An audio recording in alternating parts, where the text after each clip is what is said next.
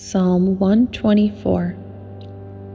If the Lord had not been on our side, let Israel say, if the Lord had not been on our side when men attacked us, when their anger flared against us, they would have swallowed us alive. The flood would have engulfed us.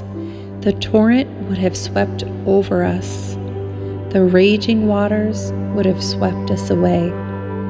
Praise be to the Lord, who has not let us be torn by their teeth.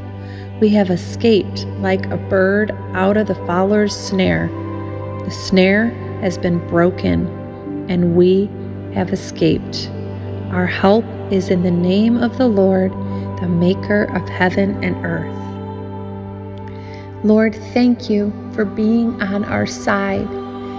Thank you for helping us remember all the times that you came to save us, all the times where we should have been completely overwhelmed and engulfed in what we faced.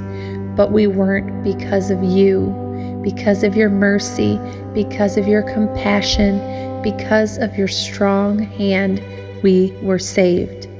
Thank you for being there to save us.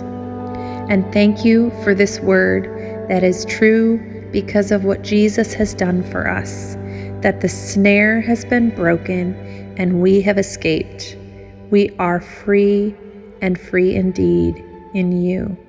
In Jesus' name, amen.